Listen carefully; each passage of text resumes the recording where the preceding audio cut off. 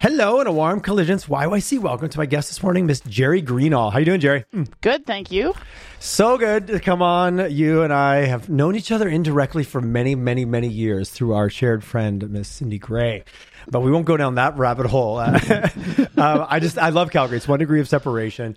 I think my wife shares an office wall with you. But through all that, Calgary conspired. We got connected and shared a passion for community and what's happening and the ability to do better. So that's what that episode's about today. Just to set the stage, you are Chief Financial Officer at Spartan Delta Corp. You've been in the energy industry for how long? Do I really have to say that out loud, Tyler? You don't. No. Longer than 5, less than 30? Yeah, exactly. In the 2-8. 25-ish kind of years now. So. Okay, fantastic. And always on the financial side of the house? Bounced around quite a bit. Started actually at Enron, which is another story in a rabbit hole we can go down some other day. Wait, pause. That's a whole other. So commodity trading, which finance. So I have a finance background, graduated at the University of Calgary, and then bounced around mostly on what we call the buy side, so the investment side. So doing a lot of early stage investing in early stage energy companies. And then in December 2019, like you said, community in Calgary got a random phone call that said, hey, would you consider being the CFO of a publicly recapped entity? And I was like, sure, I'm always open to new ideas, and then became the CFO of Spartan Delta. Amazing. Just say yes, and we'll see how it works. And that is often how Calgary works.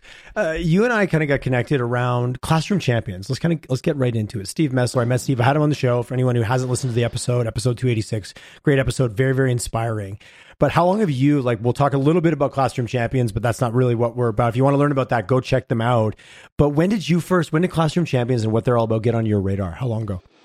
I first met Steve through a gentleman I worked with here at Spartan. He brought him in probably in June of 2021. Yeah. Okay. So 2021. Just fairly recently in the world of this history of things. Yeah, it was. Yeah. And he brought Steve in, and I heard Steve's story and what Steve was offering with social and emotional learning and the curriculum he delivers to the kids. And I instantly resonated with him. So I have a fairly long and relationship on the philanthropy and giving back time, which I started doing when I was in university almost, and had exposure to, I'd sat on the Discovery House board for 7 years and had exposure to children who have experienced trauma and the type of skills that these kids need to be able to change their lives. And so when I met Steve and he said social and emotional learning, I instantly was like, this is something that's proactive versus reactive. And if we can get to these kids early in their development, so K-8 type schools,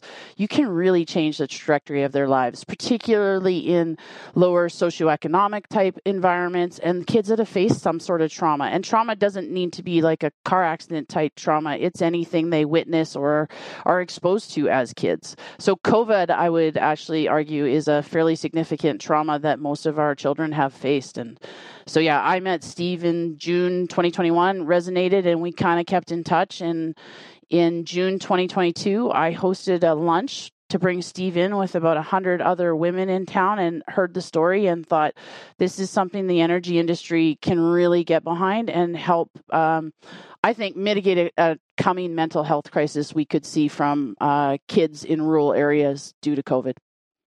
I really appreciate that. I love what you said. We're not going to have an episode about trauma. But I was listening to The Body Keeps Score the other day. I was on a long road trip, so I had a lot of audio, a lot of windshield time. And they actually were able to tie back. It was a researcher in Montreal that tied back to women that were actually pregnant during the ice storm, and for how long they were locked down without access to power and heat in the middle of winter is actually now showing up as learning disabilities in those children as they're getting to 6 and 7 years old, or 8 years. Or forget the timeline for the study, but they're older now. But they were able to track it back, even experiencing trauma in the womb, and that just kind of blew me away from the concept of, we think of trauma. I tended to think about it as these big kind of monumental traumatic events, but it's anything emotionally that you weren't able to process at that time of your life. And at 4, 5, 6 years old, we're not that equipped to process a lot of what we might encounter. So I think it's just really powerful to understand trauma doesn't have to be something big and have a high magnitude to actually have a negative impact on that individual. Absolutely. And when I was on the Discovery House board, I had the good fortune of sitting with a researcher who introduced what they called ACEs, so adverse childhood experiences, which is like what you said, they can be anything from womb to up. And it's not just the emotional experience that is also, there's a biochemistry, like there's an adrenaline rush or those sorts of things. And that changes a child. So they have to be able to then have the skills to be able to relegate their emotions and deal with those sorts of things on a go forward. So this type of social and emotional learning curriculum that Classroom Champions offers helps these kids. I love it. Do you want to give a little bit, we're in the elevator. I go, hey, Geri, I hear you're involved with Classroom Champions. What's that all about? How would you describe that in your words? Okay. Elevator pitch. Here we go. I just put you on the spot. I did. No, it's good. So like I said, you guys have the background on Steve and how I met him. So in September of last year, I'd given it a lot of thought on how do I help this organization. I'm passionate also about the energy industry and really proud of our industry. We do some incredible things as an industry and take responsibility for the communities that we don't always get credit for. We understand we're disruptive in the communities we operate in, and we try to give back a lot. This was something I thought, geez, we can go to the industry. If all of the companies collaborate together and we pool our funds, we can get this curriculum delivered to every school in every area we operate. So that's what we did. I approached Tristan Goodman, who is the executive director of EPAC, and asked him if he would let me have an audience at EPAC. So EPAC is the I'm going to get this acronym wrong, Tyler, so you're going to have to correct it later. I'm going to have to power Google this. You're going to have to power Google it. Okay. It's the association that of the smaller sized, so not the C&Qs and the Suncors of the world, but the Headwaters, the Spartans, the Tourmalines. It's the Exploration Producers Association Council, I think. I should know that. Explorers and Producers Associations of Canada. I should know that because I'm going on the teamwork. This is teamwork here. I have a second screen. I have a place to do research. Thank you for that. Yeah, I'm going on the EPAC board. Anyways, so Tristan let us, Steve and I pitched to so most of the producers in town are on the EPAC board. So we pitched to them in September.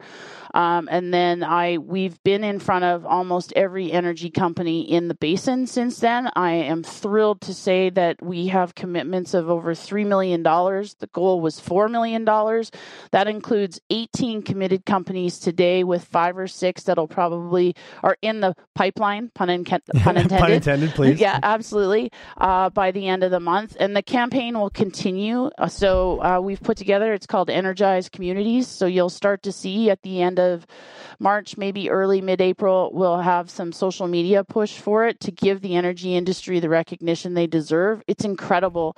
I fundamentally believe the government will actually get to delivering this curriculum in schools themselves.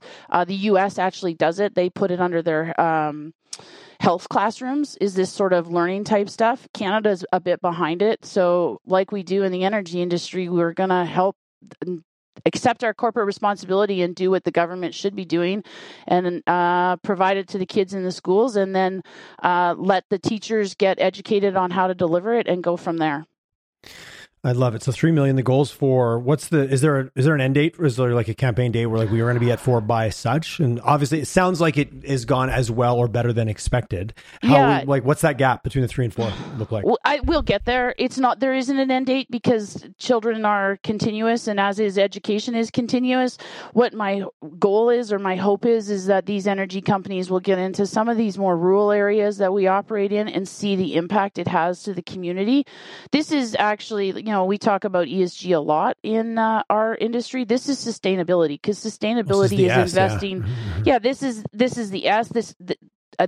The S in ESG is social, but this is the ESG is for sustainability investing. Sometimes the S is a bit is tricky to define. I've been having some conversations. What do we actually mean? Are we meaning healthy of the individuals, health of communities? Like where does that go? So I've had some conversations recently where that's it's loosely defined depending who you talk to. Has been my experience. Mm-hmm. Yeah, so for me, this is a generational investment. So you're investing in kids in K-8, and I'm hoping that the goal is that this will be a long-term type thing. So there is no end to the campaign. It's something that I think the energy industry, knowing this industry and how charitable we are and how much philanthropy and community commitments we already do, that this will continue on. So the commitments we've made from the companies are 3-year commitments. Okay. So everybody has signed a contract to contribute to Classroom Champions for 3 years to make sure that this curriculum is firmly rooted in the schools in the rural areas which we operate. So it gives Classroom Champions some longevity to be able to help introduce it in the districts, help do some government relations. So it gives them a runway to help provide it. The other thing I like what you said. None of this is a one and done. This is an ongoing, continuous process of as children move through the different ages and kind of different layers of the school system as well. This isn't like, hey, we did a program, everybody, pat each other on the back, we're good.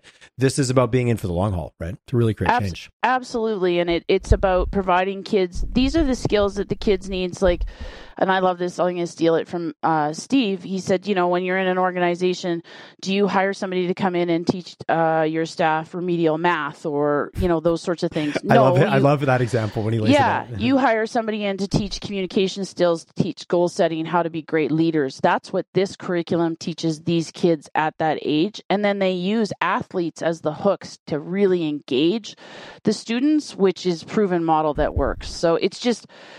It was a perfect charity for the industry because we are operating in those rural areas and we do want to give back to the communities. And this is a sustainable investment in the next generation.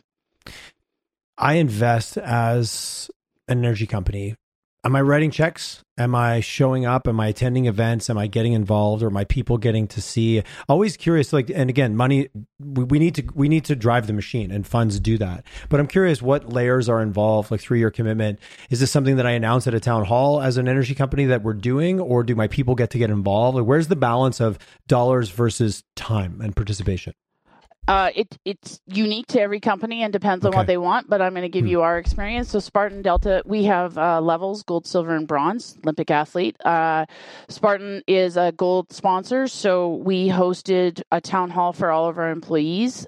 Steve came in, brought an athlete with him who is a mentor and participating in Classroom Champions. We interviewed a teacher that has been deploying this curriculum in her school in Drayton Valley for 10 years. We had a, town hall type environment for 40 minutes and with all of our staff to engage them. It's important to me too that our staff understand this, and not only from the charity aspect, but everybody, like lots of people in our staff have tiny humans, as I like to call kids, and it's good curriculum. Yes, it's great curriculum for parents to understand too, right? Like, it's the learning lessons on this it's goal setting, it's resilience, it's healthy eating habits, it's all the pieces that we just take for granted that our children learn through osmosis. Jerry, are you telling me that you know some adults that maybe need some social and emotional learning training? I would never say that out loud, Tyler. Come on. I'm saying present company included. Like, I'm not excluding anyone from that list. Back to, we all maybe were given something we had to deal with at an age that we weren't able to process it, and it's just been tucked away in the vault. Secret, it never stays in the vault. Yeah, exactly. And then the other thing that we are doing is for those. So we will host community events at the schools with this. So there's projects that they do as part of the curriculum, and the oil and gas or the energy companies will have the opportunity for employees to go out, whether it's a barbecue, they can flip burgers, you bring in the parents, so you get to interact. So it can be as hands-on and as involved as you want it, or it could just be a check and a donation depending on where you are. I'll tell you, most of the energy companies want to be involved. Crescent Point has been doing this for 10 years in Saskatchewan, and they host an event every year that the employees and their staff all know about the Classroom Champions and are quite passionate about it. Well, so again, we don't have to go much. Like, we want to have a sense of purpose. We want to feel we're connected to outcomes. That's just as humans, let alone as employees. Like, we're humans first, kind of employees second, or however you want to do that. Just, I was curious about how companies were using it to kind of pull through to really feel like, oh wow, the work I'm connected with is connected to this, and where that lands. Because helping kids, that's never a bad idea. There's never a point that doesn't work. 18 companies. In your experience, has this been unifying in a way that maybe other initiatives haven't? Like, I appreciate Crescent Point does this here, and then Spartan does this over there. It feels like you're getting some universal buy-in. Like, I don't have to do my own unique thing. This is great. We're all going to get behind it to really push it. Has this had a unifying force to it a little bit? Yes. And I would say that was one of the strings I pulled on when I approached the CEOs, is that often we're competitors in this basin as well. So this gives us the ability to really collaborate and participate together as a unifying force. And the, again, economies of scale of us pooling our funds. And then the public relations piece of it is us doing it as an energy industry to show the rest of Canadians, like, we aren't the villains out there. We are contributing to our communities. We do a lot of good for this country, and trying to amplify that together is amazing. So yeah, it has been unifying. It's been lots of fun. And I'm extremely fortunate and grateful that I have a network. So I've been able to contact most of the CEOs and CFOs around town. So that's been really fun. So when you walk into an event where we're all at, everybody's talking about it. Oh, I love it. And you had the Rolodex, quote unquote, dating myself, to be able to do that. Never owned a Rolodex, but somehow the metaphor just holds together for me every time. I know. Never owned the big wheel of index cards. Have you seen more, and now we're just talking about the industry a little bit, and I've heard this from other people, so I want to get your perspective because you've been into it for 10 plus 20 years, that willingness to kind of come together to solve bigger problems as a unit versus as individual competitors. I've heard that that's gotten some of those doors are a lot more open than they were even 5 or 10 years ago. Is that your reality? Is that true? Or is that maybe just some idealism I've heard? No, that's definitely true. And this is another rabbit hole. I'm also involved in an organization called Canada Action, which I got involved with in 2017, I think, to start with, which is an advocacy group for the energy industry, trying to help educate Canadians on what the energy industry actually means to Canadian and your local prosperity. And the energy industry really came together for the first time, in my experience, in that organization. So that pulled, again, all the energy companies in the basin to help us unify our voice and our message on the benefits of the energy industry to Canada, and that we are, if we're going to have a reliance on hydrocarbon till the future, we all care about the environment. The energy industry does it itself, but the last barrel of oil should be produced in Canada. We operate. Oh, you took words right out of my mouth, Geri. Nice. Yeah, I love that. I love that passionate. line. I love that line so much. Yeah, I'm passionate about it. We operate under the highest environmental standards in the world. Those barrels are coming out of the ground. We care about the environment. The industry here is leading the way on carbon capture and new technologies to reduce GHGs. And then when you want to go down the ESG part and you look at the S and the G, there is no better country in the world. Would you rather have your barrel come out of Saudi Arabia or Canada? That should be an easy answer. And then Canadians need to understand what it does to their own prosperity and standard of living. We live in a massive country that is cold, really cold right now in right Calgary. Right now, especially, yeah. And you have to heat your home. And we take it for granted that that's what the energy industry provides you. You flip the switch and you get electricity. And the other common fallacy I like to say is we need to understand electricity is a form of energy. It is not a source of energy. So you still need to create that form somehow. And that's an important distinction, because we're moving to this, electrify everything. Well, that still has to be generated somehow. And hydrocarbons are an important part of that. No. Food comes from the grocery store and electricity comes from the plug, right? It's kind of that same thing. As we become so disconnected from the material world that we live in. But Canada being the type of country that it is, and you're right, it's really easy to be, limited in your thinking when you have energy abundance, when the light switch works every time.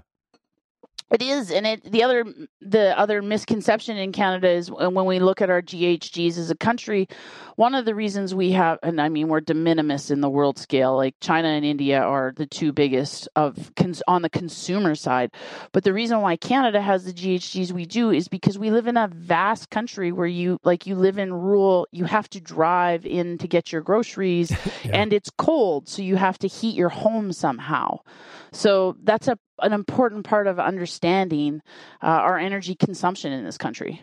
Yeah, we've done some work, I think probably around the same 2019 with Canada Action. So very familiar, and did some work with them around getting the message into central Canada, specifically in Toronto, and run some surveys and saw some of the feedback. And that's been a few years now. I haven't chatted with Cody for a while. Are you seeing from your vantage point, or even maybe just in the financial markets, we'll pick that, a different understanding or maybe a better understanding of what's happening in the energy sector, whether it happens to be in Alberta or Western Canada or wherever it is, Canada-wide? Are we getting a little bit more? Because I understand over the last couple of years, things have shifted a little bit. There's different drums being beat on than there was even 3 years ago. The narrative is definitely changing, and it's really unfortunate that a world crisis and a war had to bring that to the forefront, unfortunately. So the idea of energy scarcity and energy security is being talked about a bit. On the financial market side, we're still not seeing the capital come back to Canada.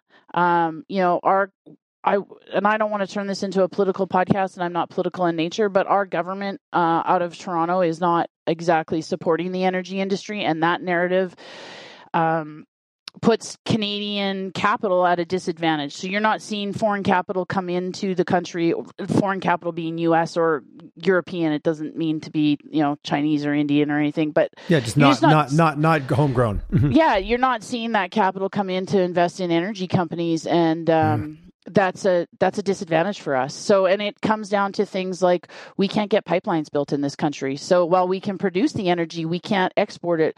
We should be supplying China with natural gas. It's the cleanest burning fuel. We produce it to the highest environmental standards. We have one LNG project going in British Columbia that will provide energy to China. But right now, if you look at Tourmaline, which is a local company, they're going to produce natural gas in this basin. They are going to put it on a pipeline, and they're going to send it down to Houston, and then they're going to put it on an LNG ship to send it over to Asia. That is the most inefficient pathway I can think of, but it's because we can't get those projects built in this country. And part of it's because the narrative is, energy is bad, hydrocarbons bad, we need to stop producing them. So, and not to turn political, nor am I. I consider myself a political refugee because when you live in Quebec, that's all you do is talk about politics. I moved to Alberta 20 years ago. And I was like, no one talks about it here. That's not the case anymore, but that was a nice break for a while. It wasn't the standard intro at the dinner table of what's happening with the French versus English government and all that politics. But until we get a change or until something shifts at that, Ontario, Ottawa level, it feels like that's just the narrative that's going to keep getting drawn out. I know we're turning this into a different podcast, but it's hard not to. Sorry. Because I tricked you into it. That's the whole thing here, just so you know. This is my agenda all along. No, it was not. I actually worry a little bit for Canadians that we're going to miss it. We're going to miss the next cycle. These projects are extremely capital intensive, and they take an extreme amount of time, and the cycles are short. So we probably have a 3 to 5 year window where I think you're going to see a lot of LNG specific, let's stay to natural gas. I think it will be the energy transition fuel. I think you will see Australia and other jurisdictions build those and fill the global demand for it. And Canada may get left behind because we're just fighting too many government headwinds. Circling all the way back to these types of initiatives of engaging with our communities, it helps tell a better story, but it's certainly not going to move the needle as much as maybe what it needs to be moved based on what you just said. That's because you're right. We need this. We're already late to the party. We're behind significantly. Yeah, I think this helps tell the story, Tyler. One of the parts of it is, and I actually blame us as an energy industry for letting the narrative get away from us. We didn't stand up 20 years ago, and there were some very specialized groups that were determined to attack, the oil sands, which they painted as the tar sands, and we didn't stand up and defend ourselves or brand or market our product. We didn't tell the Canadians that we produce the best product in the world, and you should demand from your government that you consume the product that's produced at home. So this type of initiative where we got to change that perception. It's a branding and a marketing exercise. So look at the good that the Canadian industry does for your community. We provide employment. We provide the cleanest energy you can consume, and that's all part of it. So yeah, these sorts of charity initiatives and these collective initiatives that the energy undertake, it helps. It will help. It's just, again, it's slow, right? We've got to change the education and we've got to change the perception. No, you're 100% right. It's a marketing and branding problem, and somebody took an anti-marketing approach to what we do here, and no one was. A friend of mine, which I'll remain unnamed, but he worked for one of the larger organizations, and he said, when you're when your opponents aren't hamstrung by reality, science, or the truth. He goes, it's really frustrating message to compete with.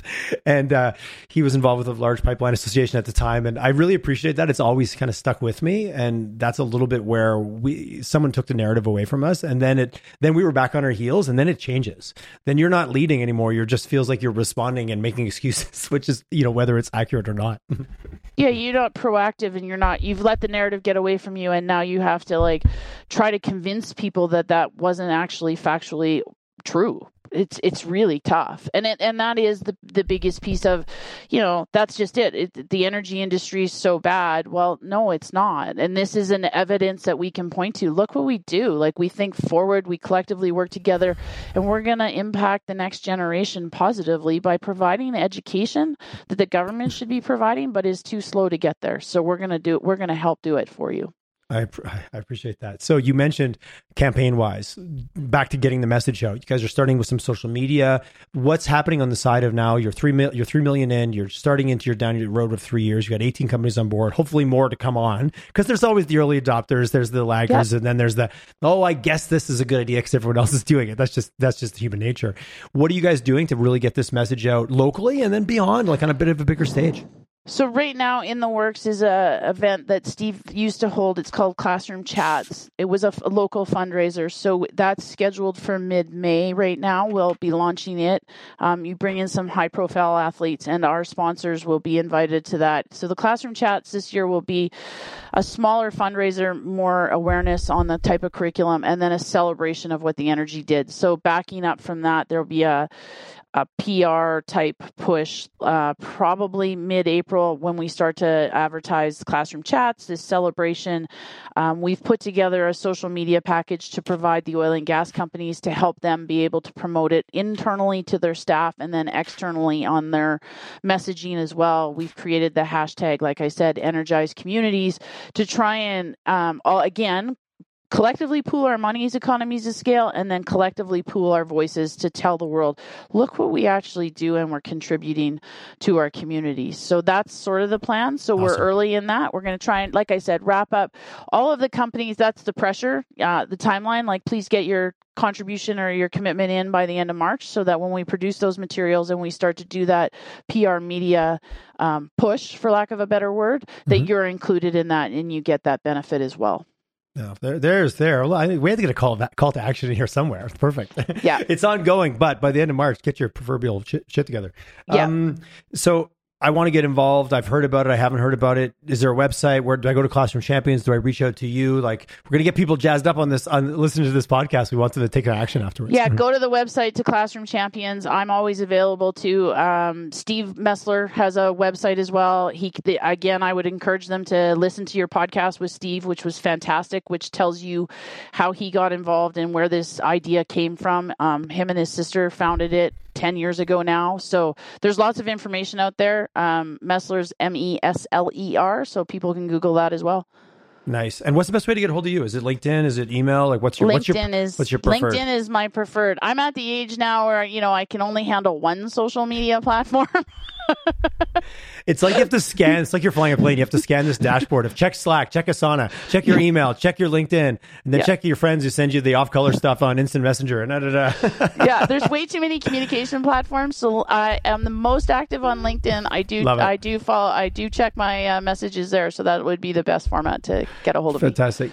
Jerry, huge high five and massive supporter of kind of what you're doing. I loved Classroom Champions and talking about, what they do fundamentally and the way they use active athletes to kind of create that connection. And because come on, I was 6. I didn't have a good attention span, but an Olympic athlete, you're going to get my attention and, setting the stage. And I love Steve's metaphor. You touched on it a little bit, like what it costs to do remedial on communications and social emotional learning when you're 40 and you're a staff member versus when you're 6. It's pennies to tens of thousands. I actually have a stat, Tyler. Oh, do you? Oh, lay it on me. So Penn West, the University of Penn West, I think it was, and it could be Pennsylvania. I should have checked that before I got on here. Anyways, $1 invested today in these kids saves you $11 in the future. So that's the math. And then the other statistic that I really, really like is that engagement from K to 8. So like you said, those athletes, because those are the athletes that they're building their relationships with, engagement in those is a higher predictor of graduation than test scores. Oh, I love that. Oh, wait, boom. That was a mic drop moment right at the end. Yeah. So this is like I said, which is why I get so passionate about it, because it just seems, and again, like I said before, I sit on a lot of other charity boards. They're mostly reactive. And by the time those kids get to us, the probability of changing their lives is really challenged. This one gets ahead of that trauma and helps them early on and puts them on a path that we would hopefully put those other charities, and this sounds bad, but I'm a finance person, out of business. They won't have any clients anymore. If we can teach all of our kids this type of curriculum early on, we won't need as many of the other charities, for mental health issues. No, it's powerful. I'm going to give a shout out as well. I do a lot of work with CUPS and Carlene Donnelly. Yes. I don't know if you know Carlene over there, and what they do with their early childhood development program and the partnership they did with Harvard to, like, this isn't just a feel good or someone thinks it's a good idea. This is factually based to show a tangible, like, monumental difference in that individual when you fast forward 10 or 15 years down to early adult or for the rest of their life, period. Mm-hmm. Absolutely. And CUPS does great work. I completely agree with you. And their work is based on the same sort of philosophy and education that this is. This isn't dreamt up. This curriculum has been designed by researchers. There's data behind it that supports the fact that this is critical and has a path to success. Oh, I love it. Geri, high fives, hugs, all the things. Love what you're doing. Love that we got it, that I got to trick you to come on the show to talk about it. Got you to say yes. And obviously anything we can do to support to kind of get the word out there. Hopefully this episode just makes it easy for people to get a bit more of a story. And I even got you on the oil and gas soapbox for a few minutes. I think this was a successful episode. Thank you so much, Tyler. I very much appreciate it. You know I'm a huge fan of the podcast. Even before I actually met you, I was listening to YYC Collisions. So great job. Really appreciate what you do for the community and bringing these sorts of issues out to the community. And and I love sharing the office wall with your wife as well. She's a gem. I love the small world we live in. Geri, so good to chat. It was an absolute pleasure. Thank you. Thanks.